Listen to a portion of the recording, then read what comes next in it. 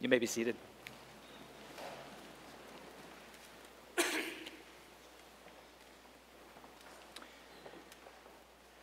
So there's this little blue dot on my phone that tells me where I am. It's a matter of faith for me, but I'm told that this dot knows where my phone is with the help of something called global positioning satellites and trigonometry. Somehow the phone knows how far it is from this satellite and also from that satellite, and it learns that the satellites are so far apart from each other, so it must be right here on the corner of 2nd and Adams in Memphis, Tennessee on planet Earth. Something like that. It's all very mysterious to me. Only having lived in Memphis for 2 years now, occasionally I still find myself relying on that little dot to tell me where I am and how to get where I need to go. But it occurs to me that a much lower tech form of global positioning, if you will, took place every Sunday evening in my grandmother's living room when I was a child. Maybe you recognize this. My parents and brother, aunt and uncle and cousins would all make our official visit to Grandma on Sunday nights. And no matter what the particular topics of conversation had been for the evening, eventually a place in town would be mentioned that needed to be located by somebody in the group, and all the positioning would begin. It's 3 doors down from the Smiths. No, not Cecil Smith, Joe and Tarver Smith. Yeah, Joe and Tarver do have a daughter named Tarver Joe, which can be confusing. She's next door. Down the hill from the Nitzes, other side of the street from Mabel Oysen. You know how that goes? Dr. Oysen directed the university choir and had been gone for actually quite some time by now, but the house was still hers for the purposes of this conversation. And as all these reference points were added, at least the perception grew with us kids that the location in question was actually being zeroed in on by the grown-ups. Sometimes Dad would finish the process with an item of trivia and a reference to something he'd purchased at a yard sale nearby. It's not far from where Rogene Weathers used to live. I bought my best hammer and some spare handles from him. And did you know they found giant bags full of dryer lint in his attic when he died? True story. Of course, what this constellation of saints and mythical figures was really locating was each one of us. In some mysterious way, at the intersection of all these lives sat one particular tow-headed kid in industrial-looking glasses. And it may be because we all locate ourselves in this world according to other lives and stories, those of families, neighbors, neighbors of family, friends of neighbors, and so on, that Jesus' talk of disrupting families is so deeply unsettling and confusing. Without reference to relationships like these, who am I? And if I'm still somehow someone, how do I find me? Do you think that I've come to bring peace to the earth, he says? No, I tell you, but rather division. From now on, 5 in one household will be divided. 3 against 2 and 2 against 3, they will be divided. This Jesus sure doesn't sound very Christian at times, does he?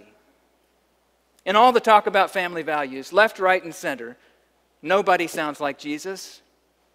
When was the last time you heard anyone say he was going to make things better by turning family members against one another? Why in the world would Jesus say such a thing? And more personally, why would he say such a thing on a Sunday when I'm supposed to introduce the theme for Christian formation for the fall, being reconciled? Throw me a bone, Jesus. At least stay on message. We're told that he will guide our feet into the way of peace back at the beginning of Luke. And at the end, he appears to the disciples and says, "Peace be with you." But not here. Not in chapter 12. How do we make any sense at all of this? Well, let's begin by considering the world Jesus lived in. People in the Roman Empire really located themselves in their world in much the same way as we did back in Grandma's living room. The paterfamilias was head of this network of relationships that made up a household, right? It included husband, wife, children, but also slaves, even tradespeople in the family business, and much more. For better or for worse, a person would locate herself, a person learned who she was by way of learning what it meant to enter this world at a particular intersection of all these relationships, which also meant that if you didn't have them, you weren't quite a person. Jewish culture had its own family structures. Torah dictated different roles and responsibilities for men and for women, for sons and daughters, the firstborn, for all the rest, for neighbors, servants, foreigners, even cattle. Our world has them too, of course. Ardell was sitting beside me on the porch swing yesterday after giving this sermon's first draft a read. By the way, if you were to see one of these sermons before Ardell gets to them, you'd probably assign bodyguards to her. It could be worse. But she was reading the Daily Memphian on her phone and found all these family structures right there.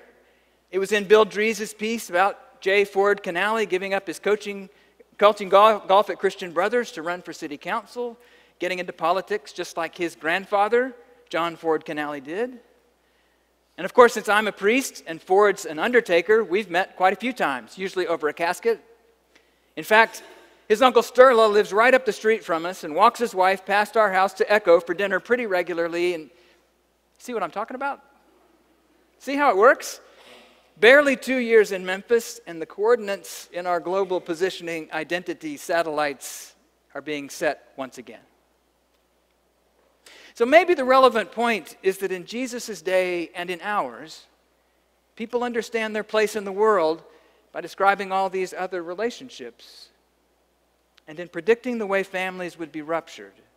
At the very least, maybe Jesus was saying that a time was coming when people were going to need a different, maybe a more expansive way of understanding their identities than that of family. I have a baptism with which to be baptized, he said, and what stress I am under until it's completed. It seems this baptism would show Jesus his true place in the world, a full expression of who he was really meant to be. But this baptism, of course, was not a polite ceremony with family, friends, and a handful of holy water. The baptism was his death and his resurrection. And from the beginning, Christians, like those for whom Luke was written, have seen baptism as that event that tells us who and where and whose we are in the deepest of ways. What we can forget or ignore is that baptism begins with death, but death is a prerequisite for resurrection. In baptism, the relationships that tell us who we are reconfigured, and an old way of locating ourselves in the world has to die. We're baptized into something called the body of Christ. As Jesus told Nicodemus over in John, we're born the first time of flesh, born into grandma's living room, you might say.